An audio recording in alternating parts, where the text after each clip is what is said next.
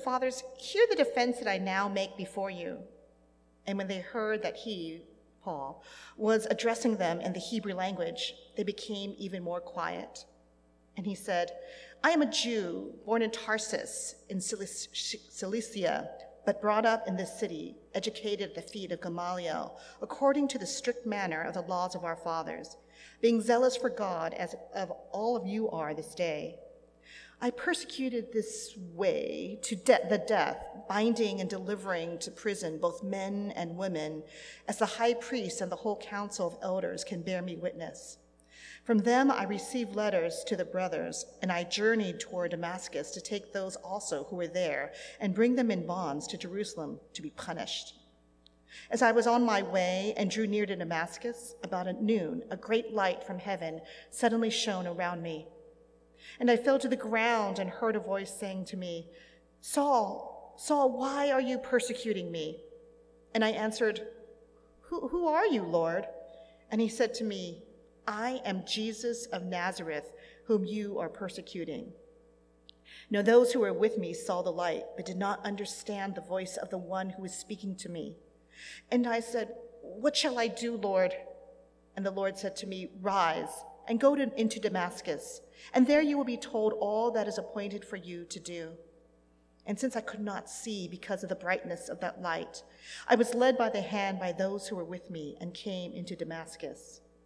And one Ananias, a devout man according to the law, well spoken of by all the Jews who lived there, came to me and standing by me said to me, 'Brother Saul, receive your sight.' And at that very hour I received my sight and saw him. And he said, 'The God of our fathers appointed you to know his will, to see the righteous one, and to hear a voice from his mouth. For you will be a witness for him to everyone of what you have seen and heard. And now why do you wait? Rise and be baptized and wash away your sins, calling on his name.' When I had returned to Jerusalem and was praying in the temple, I fell into a trance and saw him saying to me, 'Make haste and get out of Jerusalem quickly, because they will not accept your testimony about me.' And I said, 'Lord, they themselves know that in one synagogue after another I imprisoned and beat those who believed in you. And when the blood of Stephen, your witness, was being shed, I myself was standing by and approving and watching over the garments of those who killed him.' And he said to me, 'Go, for I will send you far away to the Gentiles.'" God bless the reading and hearing of his word. Please be seated.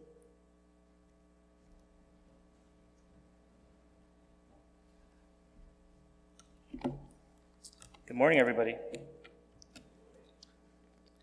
I like everybody's kind of, so I don't have to move my head. If I were to ask you today to come up and share your testimony, 3-4 minutes only, can you, one by one, come up and share your testimony in front of this group or audience, this crowd? How many of you can do it? Very nice, very good. I appreciate it. Not many people can, for many reasons, because they're afraid, they don't know what to say, they don't know what people will be feeling or saying about them or thinking about them, so many people wouldn't. So I titled the sermon, Witness for the Lord, and then I realized that I changed the title to be My Story for My Lord, and I changed it to that. And I'll tell you why in just a second. And one of the things that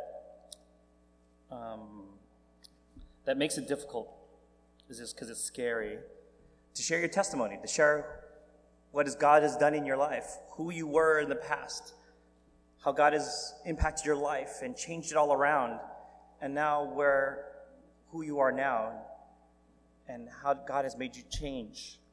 So these are the things that are very simple to say, and you can think about in your mind and reflect upon it, but how do I share that with somebody else? How effective will that be? So can you put it up? Oh, it's up there. Can you put it up there too?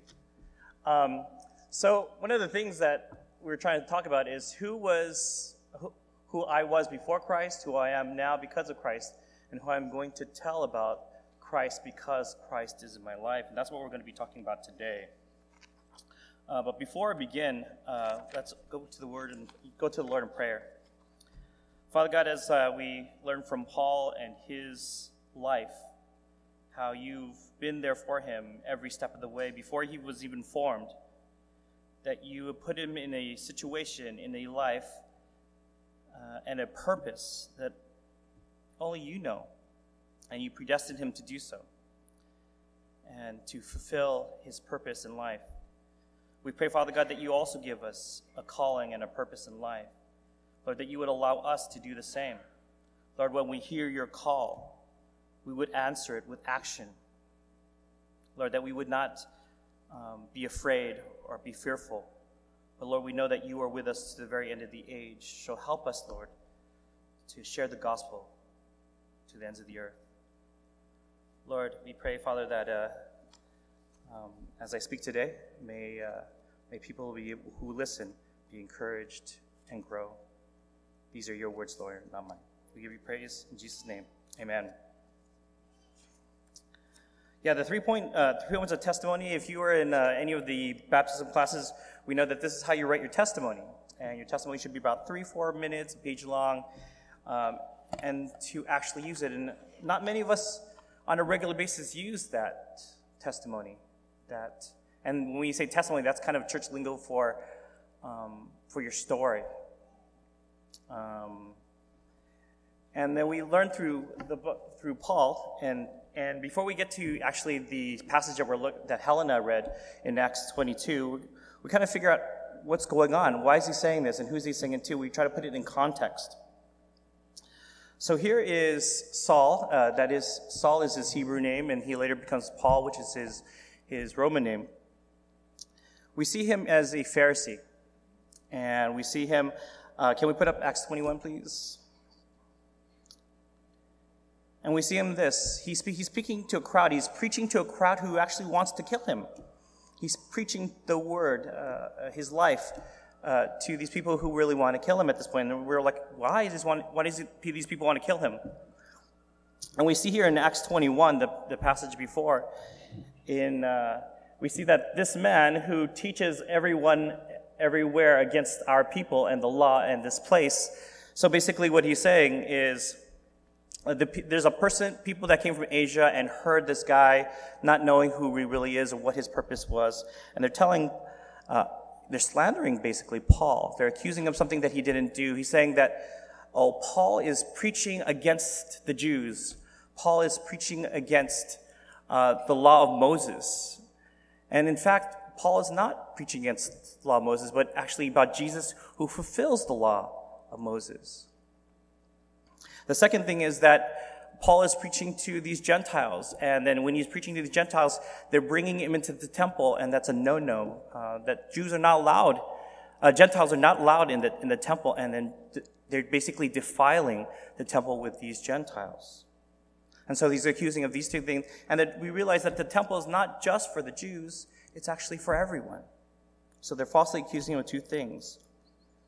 And in verse 30, after they accuse him of these two things, the whole city, as we look in verse 30, the whole city was aroused, and the people came running from all over directions, and they seized Paul, and they dragged him from the temple, and immediately the gates were shut. And while they were trying to kill him, news reached the commander of the Roman troops, and the whole city of Jerusalem was in an uproar. He at once took some of the officers and soldiers and ran down to the crowd as they were beating up Paul. When rioters saw the commander and the soldiers, they stopped beating upon him. And this is, I think, God's grace, God's mercy. And he comes and saves Paul from being killed. And so it brings us to the second chapter. And as the Roman guards are dragging him away, and Paul is half beaten at this point, he takes the opportunity to stand in front of the people. They're dragging him up this hill or up this to this fortress. They call the barracks. He takes a moment and addresses the crowd. And it's weird that he says it this way when he addresses the crowd. He says, an affectionate way. Brothers and fathers, listen now to my defense. I'm reading from the NIV, if you didn't know. So we read earlier through the ESV, but now I'm reading through the NIV. I feel that for me, it's a little easier to read. Brothers and fathers, listen now to my defense. And he's not really being charged with anything. They're just arresting him. The Romans actually are unaware of why this crowd is rioting and wanting to kill Paul at this time. So they don't really know. They just want to arrest him because he must have done something bad. So they're kind of clueless at this point. And they want to know why. And in verse 2, when they heard him speak to them in Aramaic or Hebrew, they became very quiet. It caught their attention. Then Paul starts saying to him, I am a Jew, just like you guys. I'm a Jew like you guys. But I was born in Tarsus, and I'm a Roman citizen from Sicilia. But I was brought up down the street. I was brought up literally across town. So I'm just like you guys. At least that's what he's trying to assure them. And so he kind of tells them about who he was. He's reflecting upon a time who he was. And then he says, I studied under Gamaliel, and I was thoroughly trained in the law of our ancestors. And if you don't know who Gamaliel is, he's the teacher of teachers. There are all these teachers of the law, these rulers, the teachers of the law of the people in Jerusalem. And this Gamaliel is the most famous teacher of them all. He is the best of the teachers concerning the law.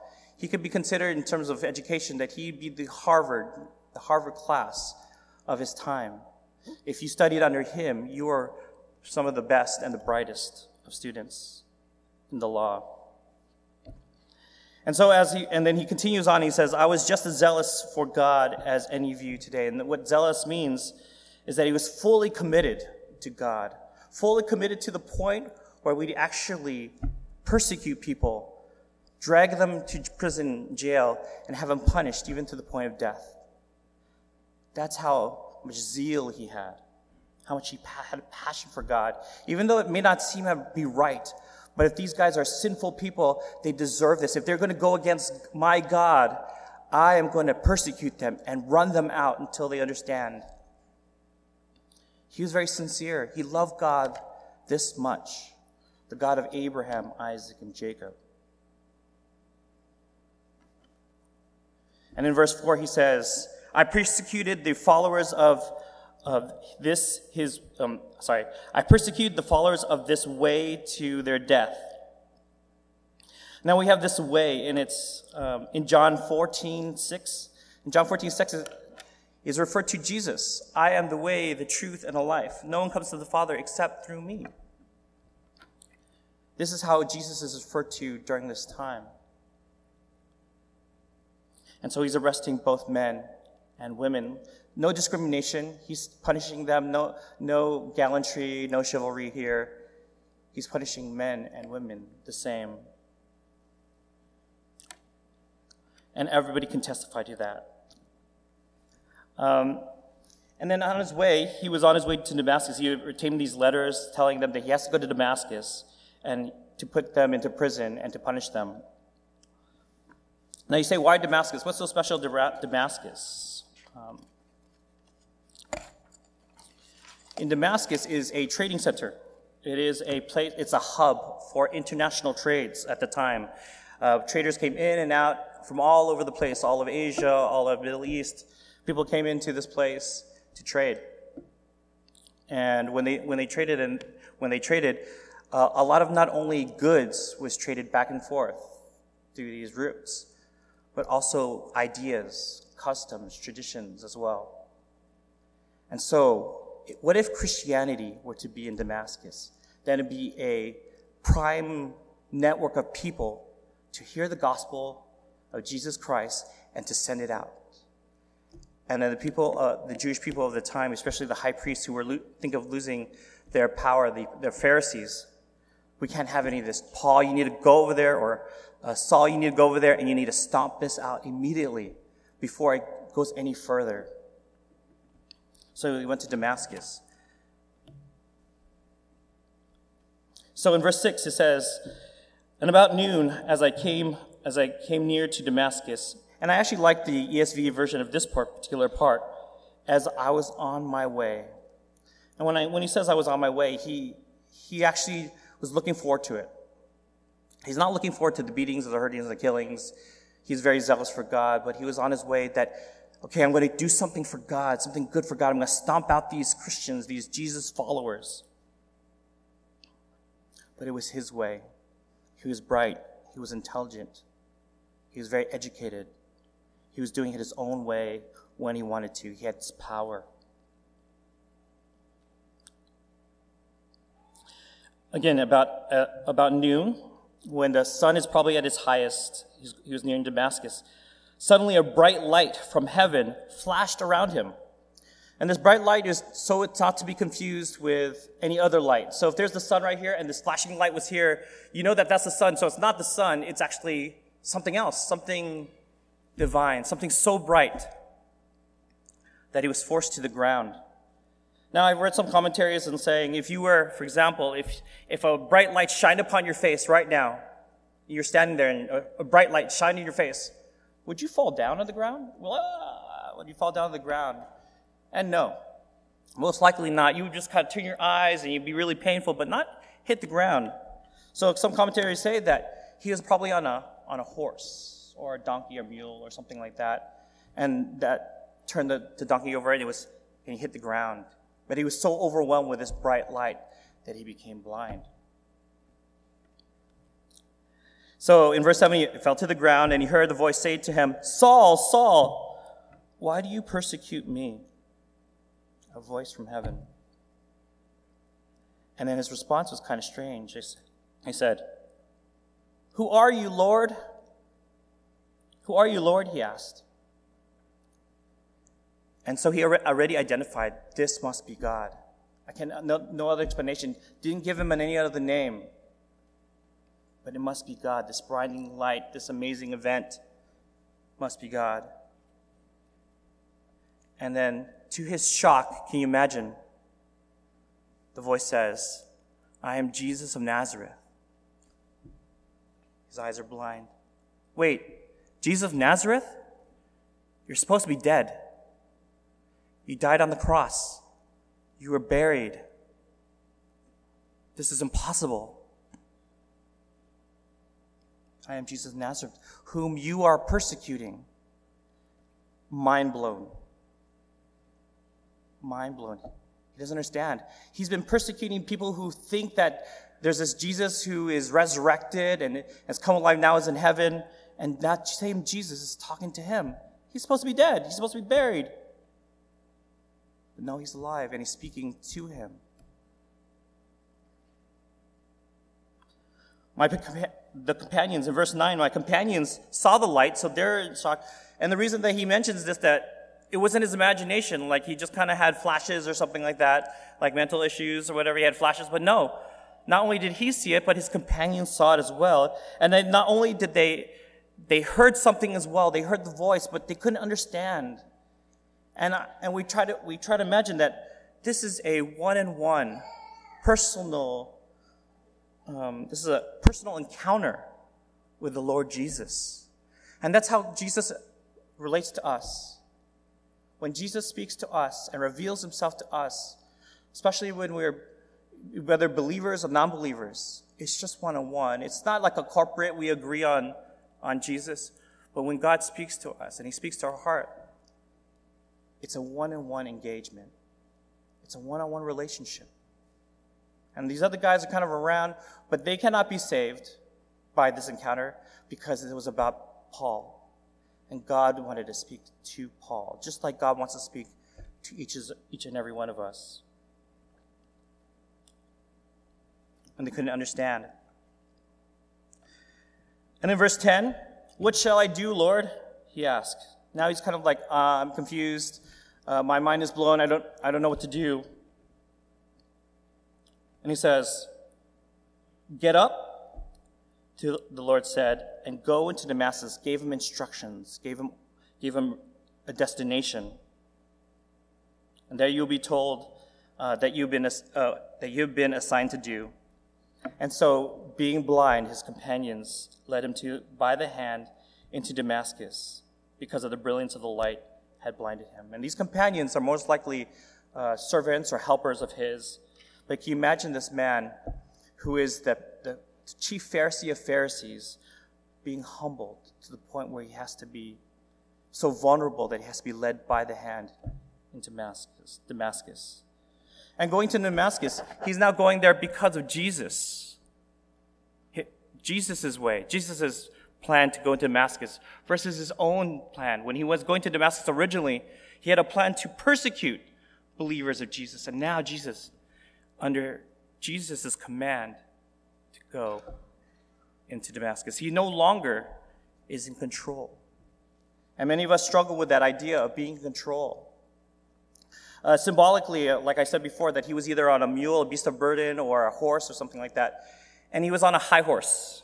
And what God does in many ways, especially in our spiritual lives, where he knocks us, especially if we're too arrogant and feeling too superior about my capabilities and my understanding, my education, my gifts and talents, my looks, that when Jesus really speaks to us, he knocks you off of those high horses and puts you down to the ground, as one commentator mentioned. Very humbling.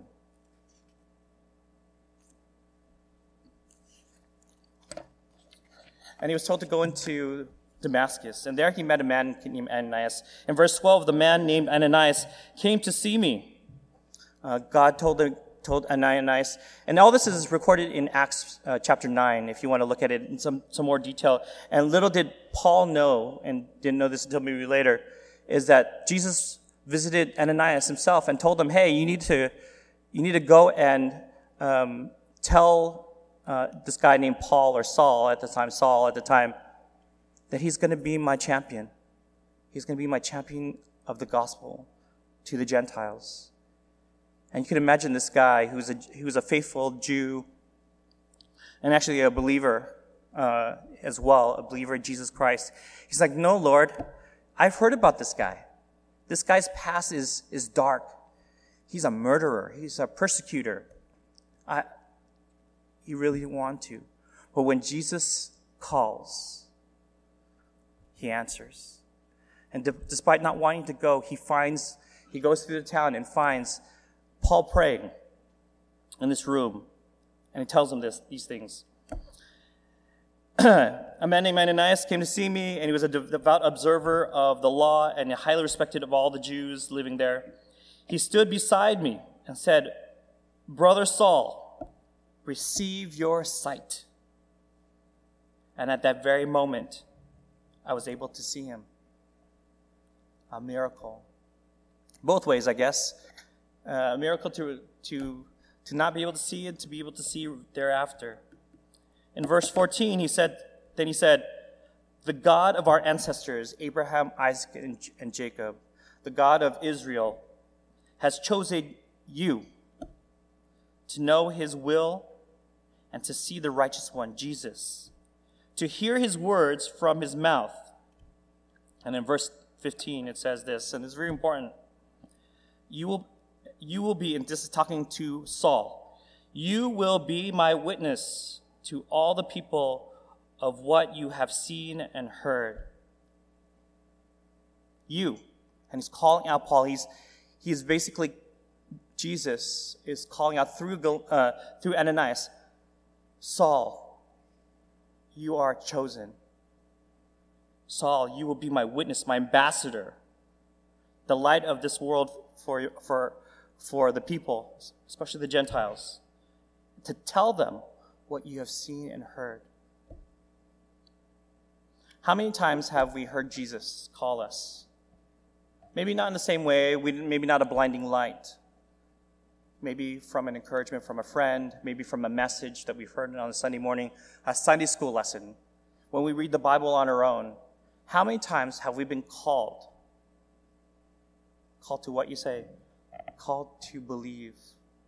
Called to repent. Called to turn away from our wicked ways. Called to testify and reach the lost. That homeless people we see on the road that God calls us and sometimes tugs us on our hearts and says, hey, go help them. And you're like, I'm really busy. I don't have time. I know they need help, but I can't right now. When have we heard God's call and said, I can't, or not right now? This is a sin, an act of a direct disobedience.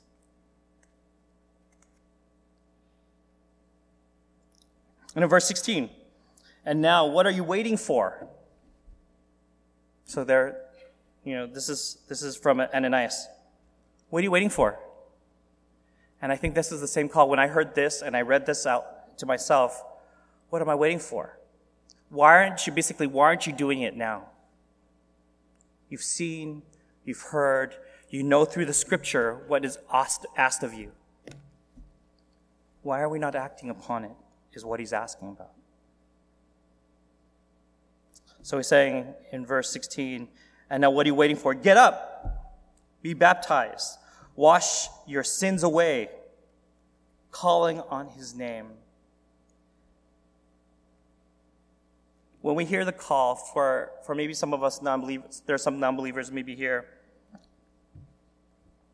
When you've seen Jesus interact with you, when you've heard the testimony of somebody else, maybe a coworker, maybe a classmate, when you hear it, what should you do? You need to act upon it. You need to ask for forgiveness and receive Jesus Christ as your Lord and Savior. And if you've gone through that point, he asks us to be baptized. Do we believe that baptism is a way of salvation? No, we don't believe that. It's actually a public display of our commitment to Jesus as Lord and Savior. And you know what? Sometimes people think, I don't need a public display. I'm not that kind of person.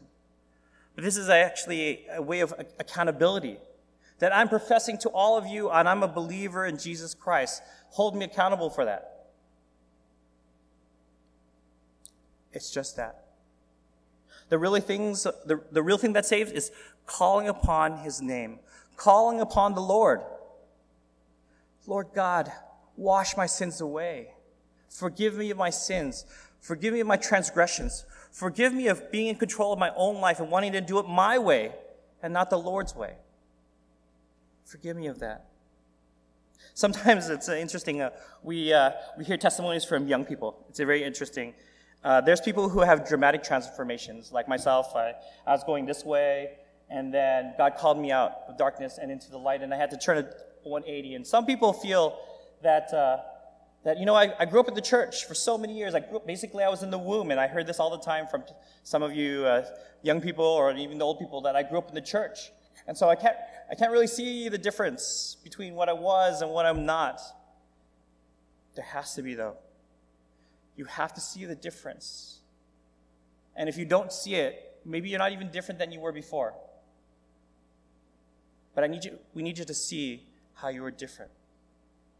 So when I ask those kids, many times, because they're younger, I don't see much of a change. And then I have to question, do you sin less? Do you try to sin less? Do you try to make a difference in your lifestyle than you did before? Is there no change? Do you try to be more helpful? Do you try to serve more? Do you confess your sins each and every day? Do you do your devotions? Do you do any of these things? You might not realize it, but you are changing, and you're changing from what you were once to what you are now. And we're always trying to be growing in this direction versus sliding back.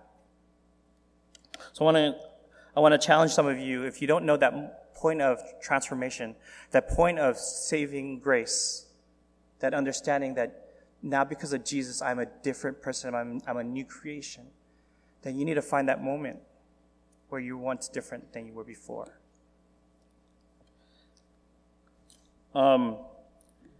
So in verse 17,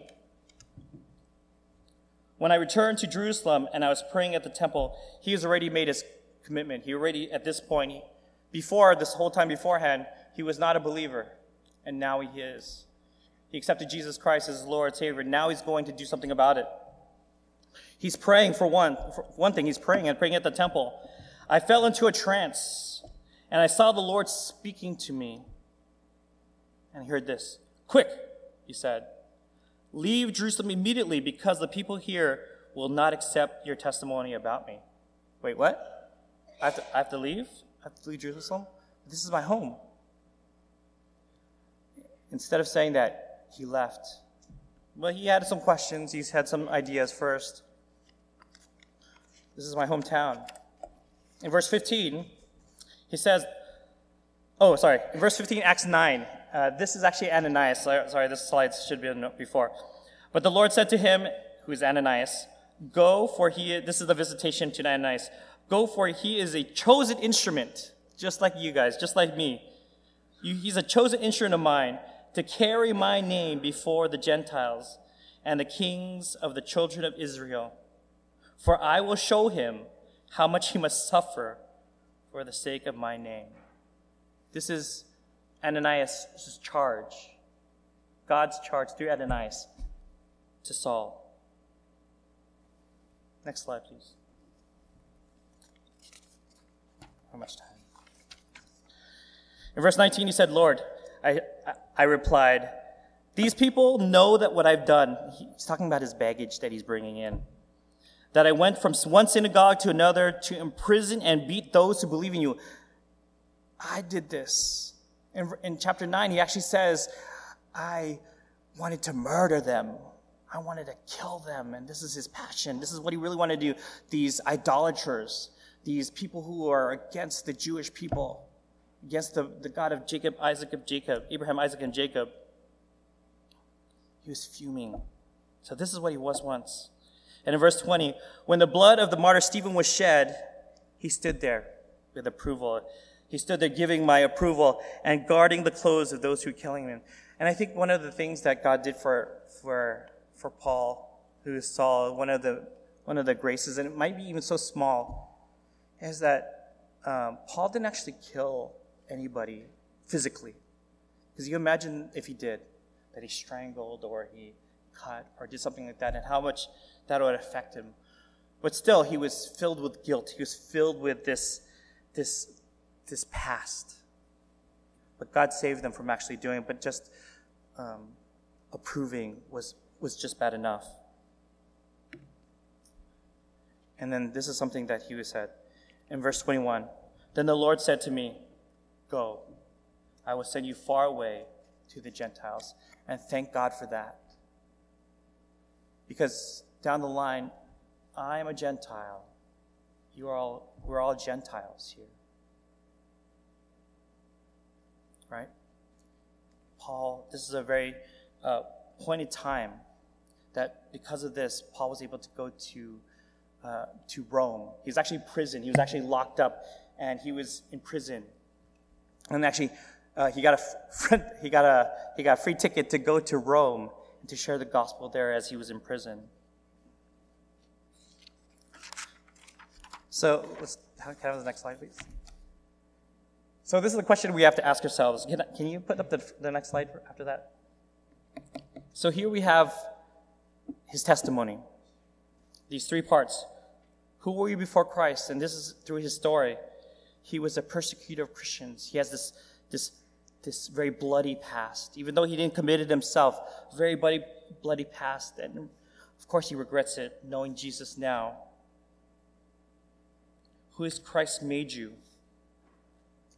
He made him to a follower of Jesus Christ, who changed his life dramatically. He was once a sinner, and now forgiven. Now he's a co-inheritor of the kingdom, a servant of God. Where has he sent you? To the Gentiles, to the Rome. Now, how does this apply to us? How does it apply to you? If you can reflect and remember, and this is really important when you're sharing Jesus with somebody else, especially in your workplace, especially in your homes, your family members. I know family members are super hard to evangelize to. Really hard. It's weird, awkward feeling, and you don't know how they'll take it. You don't know what will happen. To who Christ has made you. Who are you now? And where has Christ sent you? We believe that missionaries are just not people who go overseas. Missionaries are people who are, again, in homes, in classrooms, in the workplace. God appointed you, called you. You could have left, you could have went left, you could have went right, your family could have went left or could have right, but you are exactly the place where God purposely put you for the sake of the gospel. And that's your call. And you say, oh, I don't know how God's calling me, Rick. I'm still praying about it. It's already in Scripture. In Romans 8:29, God calls us to obedience, to be obedient to his commands. In John 14, to make disciples of all, in John 14, is to be more like Jesus.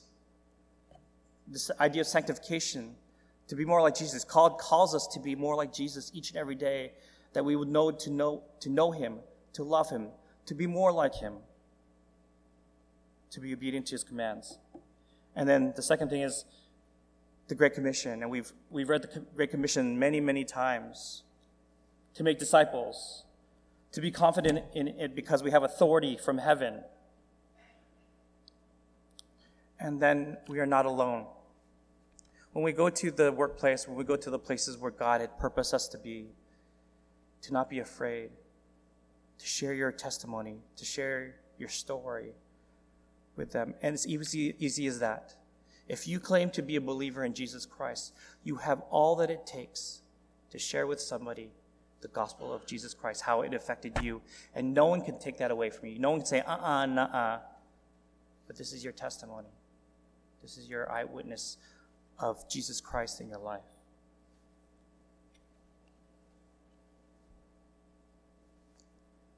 I have about 2 minutes. I want to share you a little story. I went to Taiwan and Japan with Pastor David and with Danny, and we went to Japan and we got to hear the story from the EFC of what their needs are in Japan. Then we went to Taiwan, and as we were going to dinner, it was a meeting of these head honchos of the denomination, these people who are committed to missions and how we're going to be missionaries in Taiwan, how we're going to plant churches, how we're going to send people over. And they were doing this big brainstorm type of thing. And Pastor David and I and Danny were like, oh, what are we doing here? We were there to learn, of course, and we learned a lot. But there are all these guys who are making all these really big decisions in the EFC, and we're like, oh, I'm kind of like an arrow, so just kind of tell me where to go, and I'll go. But these guys were planning and visioning and things like that, and I was kind of feeling, well, what is my purpose here? Okay, to learn, I guess. That's fine. And then as I was coming down to dinner, I saw somebody that I recognized, and I was kind of like, what is he doing here? It's my friend from Arizona. And we'll just call him Mike for now. That's not his real name, but I'll just call him Mike. Mike, what are you doing here? Oh, I'm with my dad. He's one of the pastors and things. But you know what? I'm not really here for any kind of missioning or any kind of Jesus type of thing. But I've known him to be a Christian for many years before. There's something in his life that changed. He was no longer a believer. He actually was against the church. Things happened in his life, maybe things he read, books that had him slip. And so as we continued through the trip, Pastor David and Danny and many other people were talking to him and kind of chipping away at this guy and say, hey, what's your story? And he was very coveted. He was very covered and didn't want to share. And then I spoke to him. I spoke to him for 4 hours in the middle of the night. And he was able to, and then I figured out that's why I was there. That God, through all the twists and turns, all the yes, I'll go or no, I'll stay, and all the different things that God could have put me, God put me in the exact place that I needed to be for someone else. To be that gospel reminder to him. He was going through troubles in his life. He was looking for answers. And I don't know if I was, but I gave him the gospel. I shared with him my struggles. I shared him, but through my struggles, how Jesus and the gospel message was able to help me through it, to help me get out of it, to trust that God has a better plan for us. that the love of God covers all. And that's how I got through it, and that's how I shared with him. And I feel that that's why I was there, for that one purpose. The reason I'm saying this is God calls us to be obedient. God calls us to be more like him, to be this living embodiment, this Christ incarnate on a daily basis, so that when the time is right, when the time that divine appointment happens, that we're able to share the things that we've been growing, the things how God has impacted my life, to encourage a brother or sister. So where are you? How's God impacted your life? Are you being obedient to his call? Are you making those steps of courage and bravery, I guess, to do what's asked of you, to share Jesus, to make disciples of all the nations? Let me close in prayer. Father God, we are so humbled by you. We're so humbled by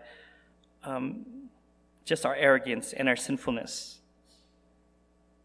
And we could see that because when we see you, we see how bad and wrong we've been and how we turn to idols constantly. Materialism, fame, fortune, money, all these different things that turn us away. Lord, we confess to you right now, Lord, that no matter how good we think we are still nothing without you. We're still sinful, no matter how good we may think we are. But it's because of you, your Son, Jesus Christ, and the death of us on the cross and the shedding of his blood, are we made whole again, good again, righteous before you, so that we may approach your throne without having to turn away, without you turning us away. That because of his great sacrifice, we are able to come before you holy and clean.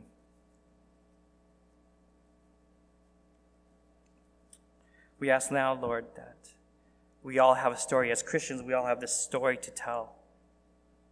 We have a story that has deeply impacted and changed our lives from one direction, going to hell, and flipping it on its side and going in a different direction, and it's going to you. How can we not share the gospel with our brothers and sisters? How can we not go to the four corners of the earth with the good news of Jesus Christ? Help us, Lord. If there is any fear in us, if there's any doubt in us, if there's any kind of inadequacies in us, Lord, that you would be more than adequate, that you are the person who does all the work.